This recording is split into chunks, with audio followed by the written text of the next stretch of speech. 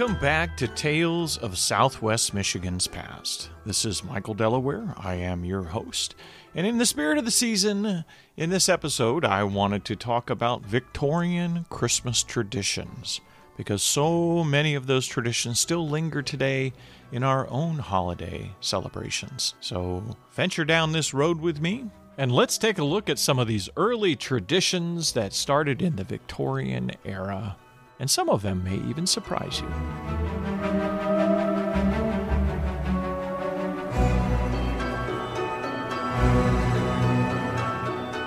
So the reign of Queen Victoria had a tremendous influence on the holiday of Christmas as we know it today. Now, Queen Victoria was a queen of England, and she assumed her reign in the early 1830s, and she continued in that capacity as Queen of England until she passed away in 1901. The Victorian era typically is bracketed by the years of her reign, but if you examine English historians, they will often refer to the reign of Queen Victoria as lasting until the 1920s and slightly before her reign. So it's a period of time where there was an era of tradition and the communities were becoming more city-oriented. Cities were emerging. Prior to her reign, it was primarily a lot of agricultural communities, and the cities were much smaller around the world, including England and America.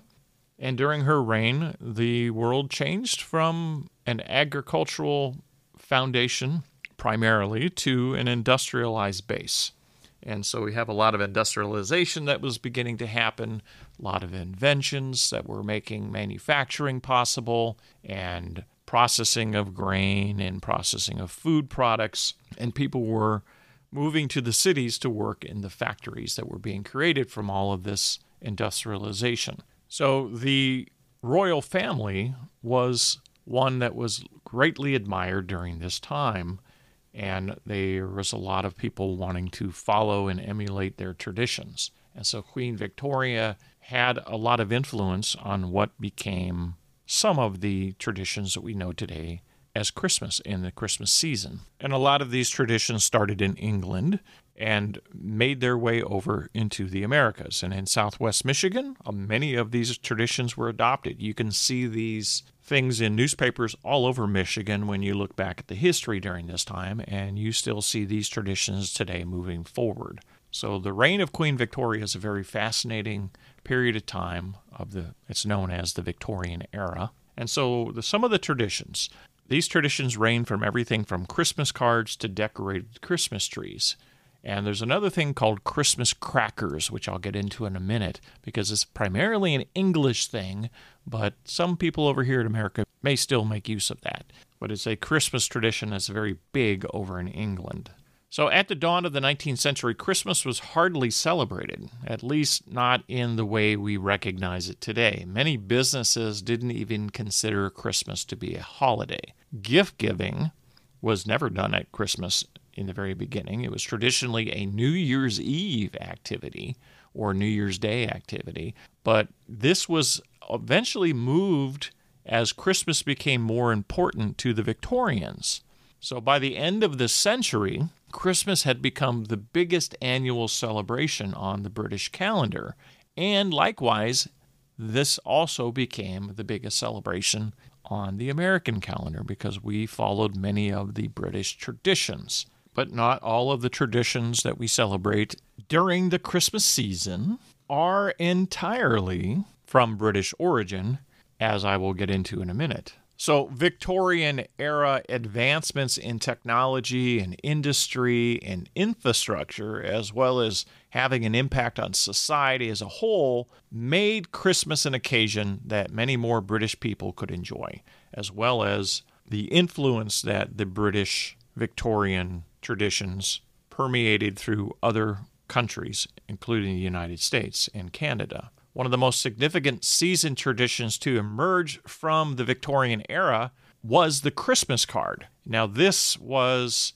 created by a man named Sir Henry Cole, the first director of the V&A, who introduced the idea of the Christmas card in 1843. Now, the V&A is the Victoria and Albert Museum, and that is over in London, and it is the world's largest museum of applied arts, decorative arts, and design, housing a permanent collection of 2.27 million objects. And it was founded in 1852, and it was named after Queen Victoria and Prince Albert. So Sir Henry Cole, who was the first director of the V&A, introduced the idea of the Christmas card in 1843. Now, Cole commissioned an artist whose name was J.C. Horsley to design a festive scene for his seasonal greeting cards and had 1,000 of them printed. Now, those he didn't use himself were sold to the public. Later in the century, improvements to the chromolithic printing process made buying and sending Christmas cards pretty much affordable to anyone. So Cole was the inspiration for this idea, and the greater mechanization and widespread industrialization of the country helped to create a new middle class with a greater disposable income, which made something like Christmas cards possible because people would say, oh, this is a great gesture to send to someone. So increased prosperity across Britain saw a rising market for not only the mass-produced Christmas cards, but also mass-produced toys, decorations, and novelty items such as the Christmas cracker. Now let's take a minute and sidestep and learn about a Christmas cracker. Now, you might be thinking, if you're an American, that this is a piece of food that you put cheese on, a little piece of crushed bread. But no, that's not what a cracker is in England. A cracker, a Christmas cracker, is a cardboard paper tube wrapped in a brightly colored paper, and it's twisted on both ends. So it kind of resembles a big Tootsie Roll. And there's what's called a banger inside the cracker, which is 2 strips of chemically impregnated paper that react with friction, so that when you pull apart the cracker, which one person holds on one end of it and the other holds on the other, and they pull it, the cracker makes a loud bang. So similar to the sound of maybe a firecracker, but maybe not as loud. And the way it is done is each person takes a end of the cracker and pulls on it. And there's usually a group around a table, and everyone crosses their arms to pull all the crackers at one time. And everyone holds their own cracker in their right hand and pulls their neighbor's cracker with their free left hand. And inside the cracker, in addition to the banger, there's a paper crown made from tissue paper, a motto or a joke on a slip of paper with a little gift. And it's a standing joke that the mottos in the crackers are typically very unfunny or corny, and often are very well known, as they have the same jokes often reappearing in these crackers for decades, which is all part of the tradition. Now, crackers can be made entirely from scratch using empty toilet paper rolls and tissue paper, and the maker could then choose to include small personalized gifts for their guests. Christmas crackers are a British tradition dating back to Victorian times, when in the early 1850s, a London confectioner by the name of Tom Smith started adding a motto to his sugared almond bonbons, which he sold wrapped inside a twisted paper package. And many of the bonbons were bought by men to give to women, and many of the mottos were simple love poems. So there's some early history of the cracker. Tom Smith was later inspired to add the bang when he heard the crackle of a log that he had just put on the fire. So he decided to make a log-shaped package that would produce a surprise bang, and inside would be an almond and a motto. And soon the sugared almond was replaced with a small gift, originally sold as the Cosquet, and it soon became known by the public as the cracker. In the 1900s, his sons, who took over the tradition of manufacturing these things, had added the paper hat, which would be inside the cracker. And then the love poems were eventually replaced with jokes or limericks, and the cracker was soon adopted as a traditional festive custom. And today, virtually every household has at least one box of crackers to pull over Christmas in England. So it's a very common thing if you're spending your holidays over in England. And you can still buy these today here in the United States. They're often at places like World Market and other places like that. Not a lot of people are familiar with the traditions or customs of it because it's primarily an English one, but it has found its way into other countries, including China. And interestingly enough, the idea of wearing a paper crown may have originated from what was known as the 12th Night celebrations, where a king or queen was appointed to look over the proceedings of the evening as part of the 12 days of Christmas celebration. So that tradition all started with a confectionery sweet shop owner named Tom Smith, who invented the cracker in the early 1840s. And it wasn't until the 1860s when he had perfected it with this bang to make it known today as what we call the Christmas cracker. Kind of an interesting history and a story. And some of you out there may already know what those are and probably celebrate with those every season, but not everyone in America, I know, has ever even heard of this. So it's kind of an interesting custom that is uniquely associated with the Victorian era. And some of the gifts that they would put inside during the Victorian era would range not only from the jokes, but they would also have the little small trinkets such as little whistles or miniature dolls, or sometimes even as substantial as expensive jewelry, depending on the occasion and the people involved in the celebration. But more importantly, the Victorian age placed great importance on the family, and it follows that Christmas was celebrated at home. For many, the new railway networks made traveling home for Christmas possible, and railroads really became an established form of transportation in the mid to the late portion of the Victorian era. In the United States, it's quite often referred to in Michigan as 1870 to 1880 as being the golden age of the railroad. Even though there were railroad and railways before that, there were an extensive amount of tracks by 1870. So the idea of transporting to another part of the state was a lot easier, and one could go from Detroit to Chicago on the railroad or other parts of the country with the network of tracks that were laid at that point in time here in Michigan. And those people that had left the countryside to seek work in cities could now return home for Christmas and spend their precious days on the holiday with their loved ones. And family life was epitomized by the popular Queen Victoria and her husband Albert and their 9 children. And what they did often inspired traditions to be followed by other people in England, and of course this spread across the world.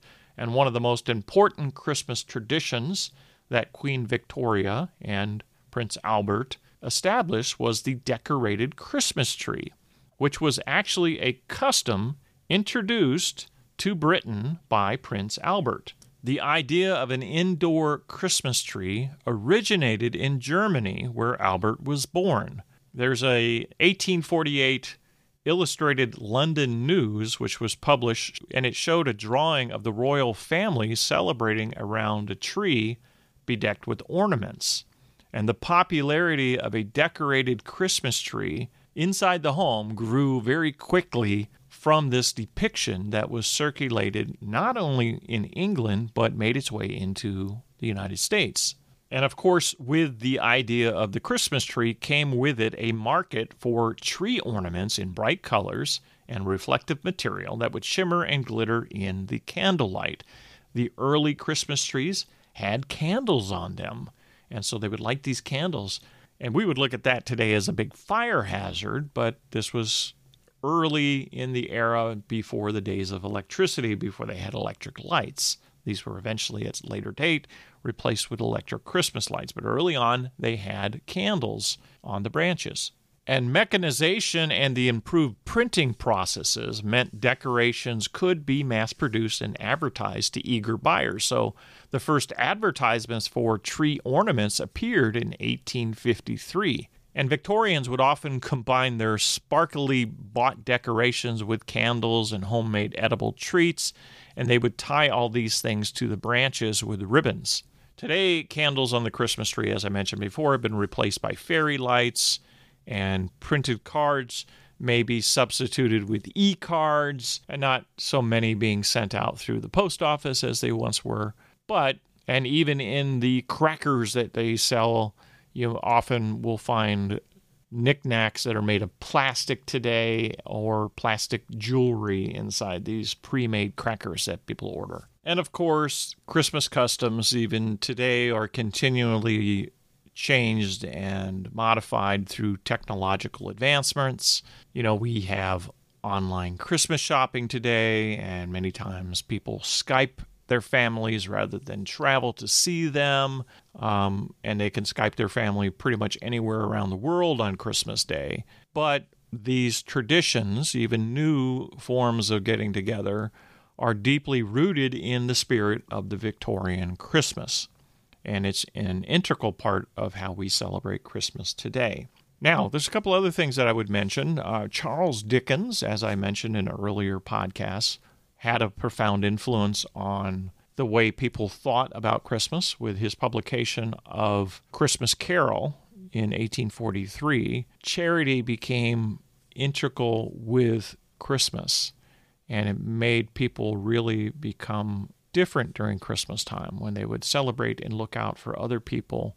And that is a big integral part of Christmas. Now, this week, I saw this meme that someone had circulated around Facebook, and I was a little offended by it because it went into the effect of, and you might have seen this out there, it said, the Christmas Carol, when rich people had to be persuaded by spirits from the beyond to give charity. And that was the person's take on it. And that was the meme that they'd sent out there. And I thought, wow, that is really a narrow view of Charles Dickens. And recently, in the past 2 weeks, I reread The Christmas Carol. I try to do that every season. And I really took a look at the story from a different perspective. Yes, there is a wealthy character in the character of Scrooge that learns to not be so miserly and open up his heart so that he doesn't wind up in a dark place, and he's inspired and he sees the importance of charity, and there's all of that message, and we all know that story.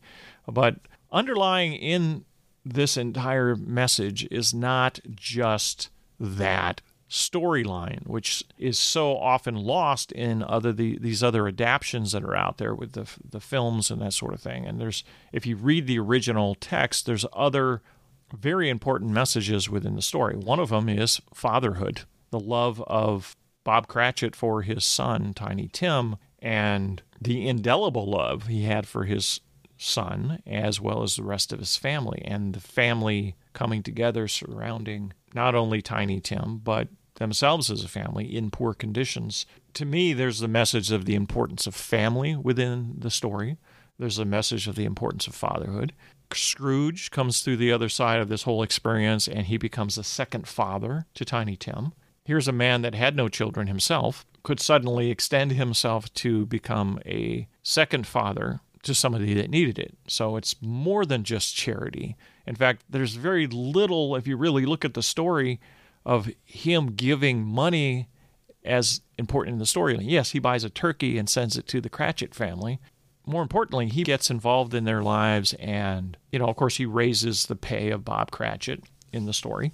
So he does do some monetary things, but it's not so much the main important thing that changed him was the fact it wasn't about charity and giving away money. It was about giving his heart, and that you can be passionate and love other people. And sometimes we forget that during this time of year, and that the message of the Christmas season is about joy and caring for people and recognizing that everybody has troubles. Everybody has a difficult time out there sometimes. And there are good times and there are bad times, and there's times when people really just need the hand of a friend on their shoulder when they're lonely or when they're just having a difficult time in life.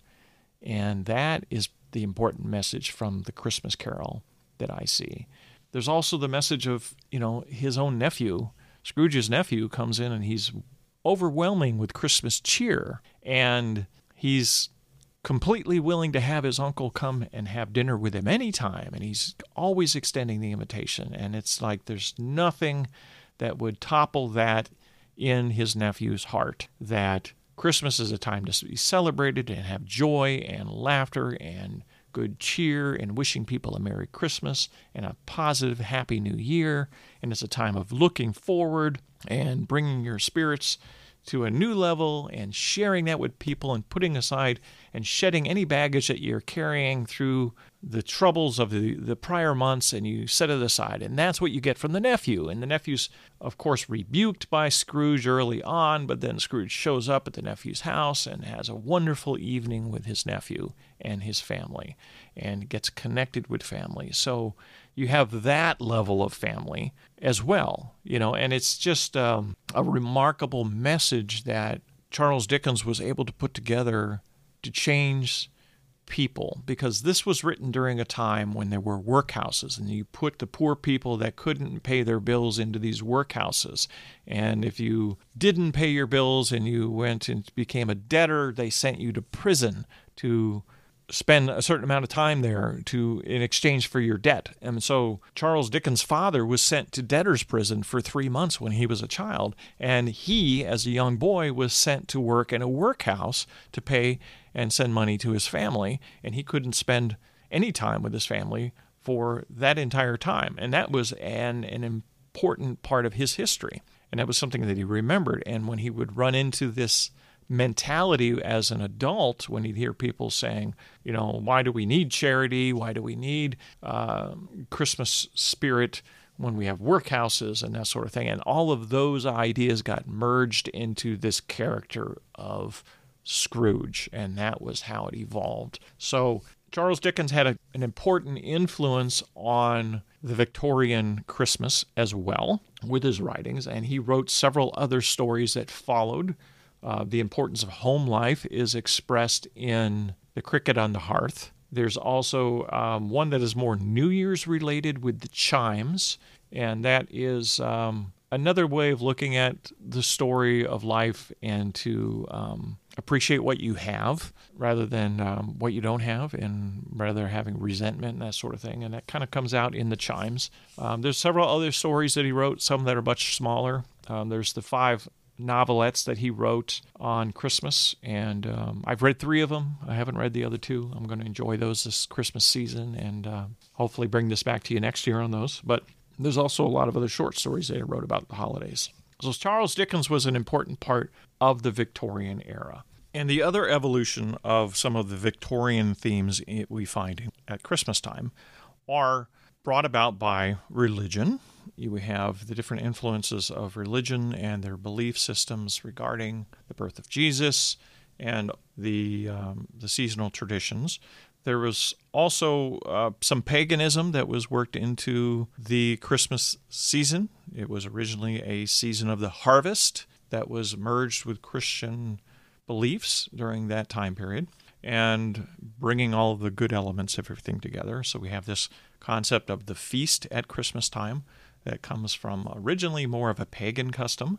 And then you have stories that are influenced by other countries. For example, you have in the Scandinavian countries, when you send a letter to Santa Claus, for example, the Santa Claus tradition itself, when you write a letter to Santa Claus in the Scandinavian countries, you write the letter and then you burn it in a fireplace, and that's how it gets to Santa. So that's something that we don't necessarily see over here in the United States. We send it through the mail.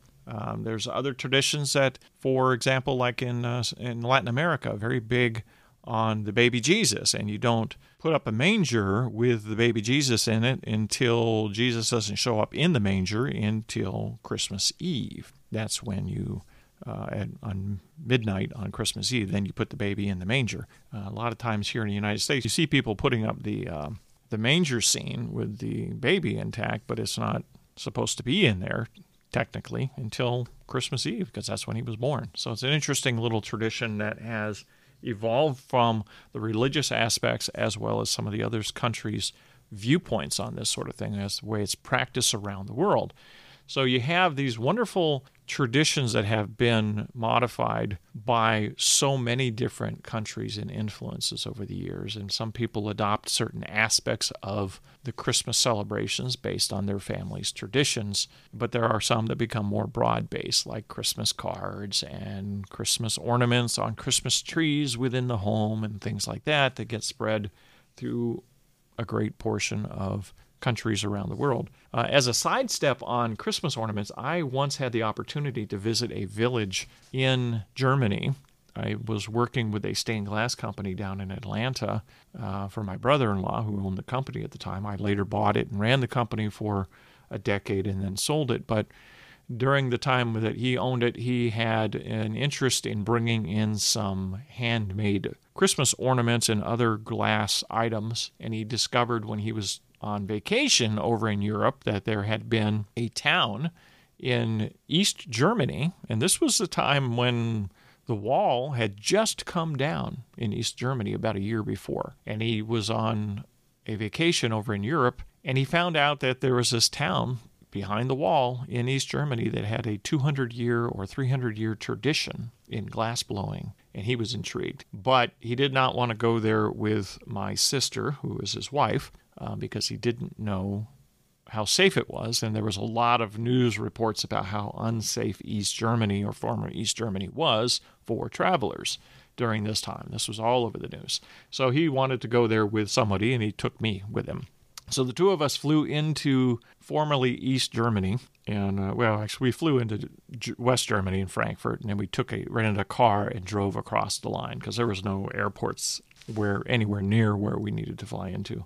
And so we went to Frankfurt and we drove over there, and it was probably a couple-hour car drive. And then I distinctly remember the experience of crossing over into East Germany, of what was East Germany, and you see the old guard tower on the wall and the old remnants of the wall. And at this section, there really wasn't a wall. There was a big remains of a barbed wire fence, and there was a guard tower. And as soon as we left West Germany, and we had a lot of experiences getting there because neither of us spoke German, which is probably a whole story by itself, but we were following a map that we had, and we crossed into East Germany, and suddenly all the color left the landscape. And that was one of the things I noticed almost immediately. And this was still at night, but you could see the difference. There was no neon. There was no lighted signs on businesses.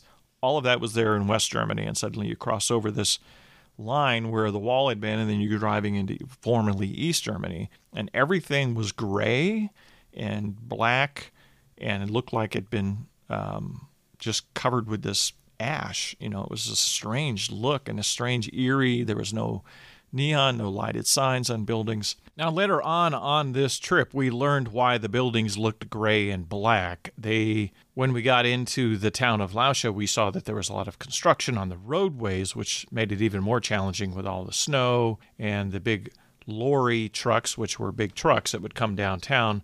They had these big ditches being dug in the downtown area, and whole sections of the town were barricaded with cones and construction barriers and that sort of thing. And the reason is they were installing gas lines, and the entire city, as well as many other communities in Germany, in the East German side, were still burning coal up till the wall went down. So until the reunification was beginning, that was how they heated places. So they were way back into the 1940s in terms of their infrastructure within these communities. So they were being upgraded on a rapid basis within the first 2 years, with a lot of grant money coming from West Germany to do this. So thus, buildings were covered with coal and soot because that was the form of heating that was common in the whole area. Nobody had gas lines. And it just was a noticeable difference. Okay, so we drove in, and we were probably a half hour, 45 minutes into East Germany, and we could not figure out where we were at. We got lost, and there were no distinct road markers like there were in West Germany. As soon as you got over that side, like the road signs disappeared. So you're following roads that are on a map that you think you're accurate, and you're thinking you're taking a right turn, but there's no way to verify that you're on the right road. And so we pull up at this store that was like a convenience store type place. And there were some lights there, and my brother-in-law gets out, and I'm sitting in the passenger seat, and the windshield wipers are going because it's snowing and it's cold, and I got the heater on in this little tiny German car, and he goes in, he says, I'm going to see if I can find someone that can help tell me where this road is and if we're on the right track. And I see him get out of the car, and he goes and he crosses in front of me in the windshield, and he walks up to the first guy that comes out of the store. And this guy was, oh my goodness, from where I was sitting, he looked like he was 6'5", 5. I'm a big guy, muscular. And he walks up to my brother-in-law, and my brother-in-law asks, I could see him talking to him. And suddenly, they're chatting for a few minutes back and forth. And I don't know how it's going because I can't hear anything. I got the windshield wiper going. And suddenly I see this big man drop his packages that he's carrying, like 2 big grocery bags or something, sets them on the ground. He reaches over and picks my brother-in-law up in a bear hug. And he lifts him off the ground. And the guy's like, his feet's off there. And I said, oh my God, did he just get attacked? What happened? And then the guy puts him back down, and I see the man is actually laughing and smiling. And I thought, okay, this is not, but instantly when it happens, you're going, oh my gosh, all of these stories that you're told about the news about is dangerous. Oh, what am I going to do? All that splashed through my head. And then I saw that the man was just overwhelmed with joy, and he was laughing and patting my brother-in-law on the back, and he was giving him some hand gestures. Well, it turns out when my brother-in-law got back in the car, he said, well, that was an interesting experience. He said he finally got through to him that he was an American, and he was looking for this town that we were looking for, which was called Lauscha. And as soon as the guy registered in his head that we were Americans, he completely turned his demeanor from being this rough, rugged German guy who was ready to take a fight, and he turned into this overjoyous, happy man. And he told him that he loved Americans. They were so happy that we were here, and he was just so happy to help us. And we were, ironically, just about maybe 3 blocks away from where we needed to turn left. And he pointed that out to us, and he showed us directed us where the road was. So that was our first experience with the East Germans, and we made our way into the town. And a little backstory on this: he had written a letter to the town's mayor explaining that we were coming on this trip and we wanted to be introduced to business owners that were involved in glassmaking. But we never got a response. But the time got closer for the trip, and he said, well, I'm not going to cancel the trip. I'm just going to go, and we're going to figure out when we get there. So we were going into this blind. So that kind of probably should have been told beforehand.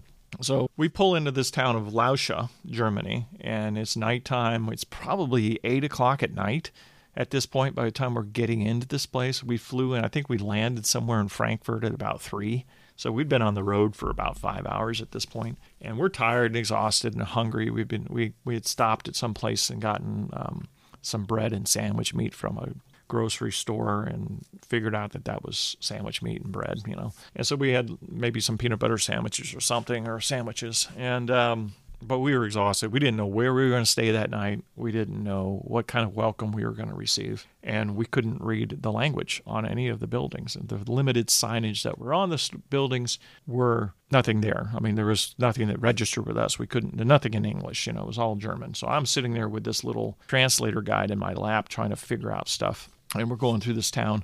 And suddenly I see this sign that was fairly well lit on this building. And it said Rathaus, Rathaus.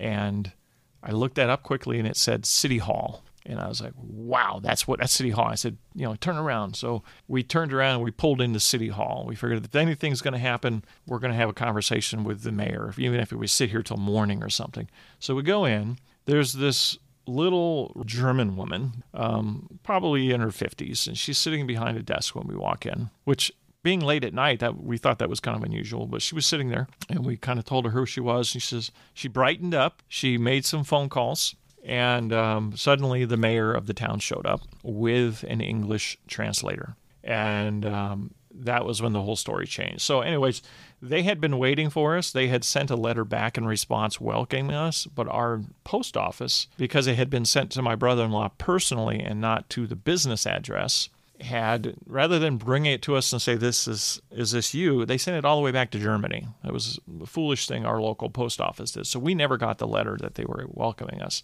So anyways, we're there. They had a translator set up for us. They had a bed and breakfast set up for us. They didn't know if we were going to arrive or not. They knew what day. That was why the lady was sitting there late at night waiting for us. They knew what day we were arriving. So she was under instructions to remain there until like 10 o'clock if necessary. So the mayor comes up. He doesn't speak a lick of English, but the translator was an English school teacher. Wonderful people. And so we spent about 5 or 6 days in Lauscha. And they had all of these artists lined up for us. So we were going around a lot of these houses. And the reason I ventured into this story, because many of the artists made Christmas ornaments. And I learned a lot about the Christmas spirit that was still lingering in this town, even though it had been suppressed by the oppressive government that these people had been under. They still were manufacturing Christmas ornaments. They still believed in Christmas. I mean, their churches had been shut down. They'd been boarded up by the government. They were in a constant state of the secret police were always reporting people and taking people away. So any kind of Christmas celebrations were really under on the down low and things like that, and there really wasn't anything remotely connected to a religious celebration of the holidays was suppressed. So you had this government regime that was going on there, but you still had the spirit of Christmas within these people. And something about being in an old German town during the middle of winter, and this was a few months before Christmas, I believe, may have been in October, and it was just a very snowy time, that time of year. And we're dealing with people talking about Christmas balls and Christmas ornaments, It was just a very special experience, and I remember us bringing back Christmas ornaments and selling them in our store over the holiday season, but also planning ahead for the next year to have those on display. But yeah, it was a very special experience, and there was a very deep-rooted tradition with Christmas ball making there. And they had a small little museum they took us to that was connected with this Christmas ball manufacturing company. There was one company there that did glass blowing, but all they did was Christmas ornaments. And they had accounts and shipment all over Russia and other places, but they had opened up in the 2 years that the wall had been opened to do business in England and other parts. So they had already established shipping lines and shipping connections. So they were a big company and doing a lot of Christmas ornaments. I think they were producing probably, I would venture to guess, probably 50,000 Christmas ornaments per month out of that factory and throughout the year. And they were shipping all over the place, particularly to England. And so we got onto their disbursement or their shipping lines, and they had a small little museum there that showed some of the history of glassmaking. And a lot of it was very Christmas-themed in their history. So it was very fascinating. And you can see the Victorian influence even through the German culture in there. And of course, Christmas trees and Christmas ornaments, as I said before, were a German tradition that spread around the world and was merged with the Victorian culture from that whole experience. So in addition to Christmas balls, some of the other types of glass making that was going on was a lot of individual sculptures that these guys would make, little caricatures. There were these big glass paperweight type manufacturers and all kinds of paperweights from various sizes, some of them as big as like a football, with sculptures worked into that as well. There were also a lot of stemware and glass vases and things like that being manufactured by the various artists. So everyone had different skills. A lot of them all took the same training and learned how to do all of these things, but then they specialized in particular aspects of the art that they were most inspired by. So we had different types of products that we were looking at in this journey, but Christmas balls was one of them. And ultimately, we never really got into shipping in Christmas balls too much because their packing for glass products was not anywhere near that you would find in other parts of the world when you order glass products. They would often just put the Christmas balls in a bunch of newspapers and then very, very little paper taping or anything or protection. So we would get shipments of Christmas balls and ornaments from certain artists and certain companies there, and we'd open up the box and it was just nothing but broken glass. That was the early days of dealing with the Germans and their mentality. And there were some other issues that we had problems with working with the Laotians over the years, and I think we only worked with them for a couple of years and we abandoned the whole idea. There was just a lot of problems with back orders and shipping us items that we didn't order to fill other orders, because that's how you did it in the communist system. When you didn't have something in the bread line, you were given something else. So if you went there and you wanted bread, but they didn't have bread, but they had pickles, you came home with pickles.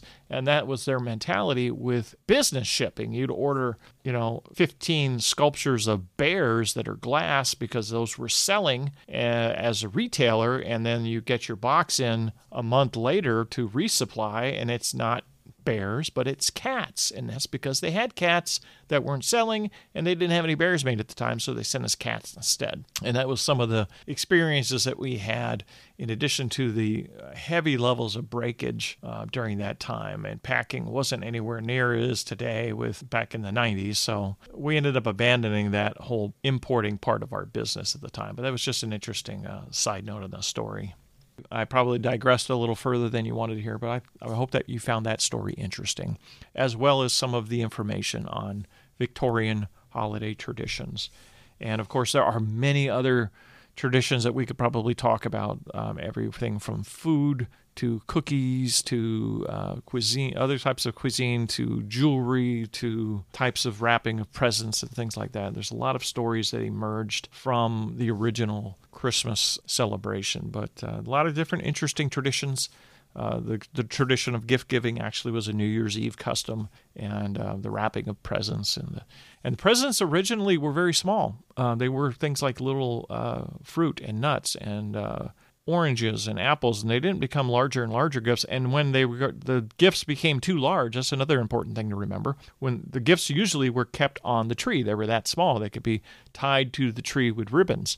And when the gifts became larger, as the traditions changed, the gifts were placed under the tree as part of the Victorian tradition. So there's this whole evolution of these wonderful early traditions that still carry forward even into present day. So that's a little bit of the history of the Victorian era traditions. If you like this episode, let me know in the comments and the survey, and maybe I can do some more on this in the future of this holiday season. And of course, if you liked today's episode, please leave a rating or review on whatever app that you are listening on. And please tell your friends about it. If you see this episode posted on social media, please share it with others and let people know about the podcast and invite them to join and listen. The podcast this year has had some tremendous growth, and it's been a lot of hard work. I've had about a 78% increase in listeners this year over the season one. And that's a tremendous growth for a small podcast like myself, talking about a very niche, carved out part of history of Southwest Michigan. But I'm going to continue going forward into season 3, starting in 2024, and I hope that you will be along with me on this journey. And if you'd like to reach out to me, you can always find me at michaeldelaware.com. I'm always happy to hear from my listeners. And if you want to meet me in person, come on down to the Battle Creek Regional History Museum.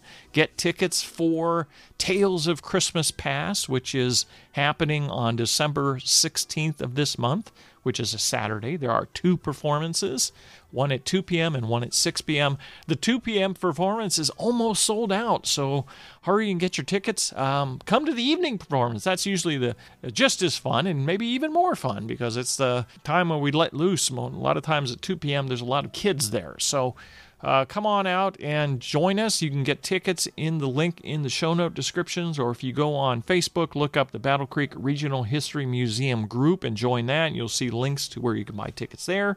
Or you can go on the Battle Creek Regional History Museum website, bcrhm.org.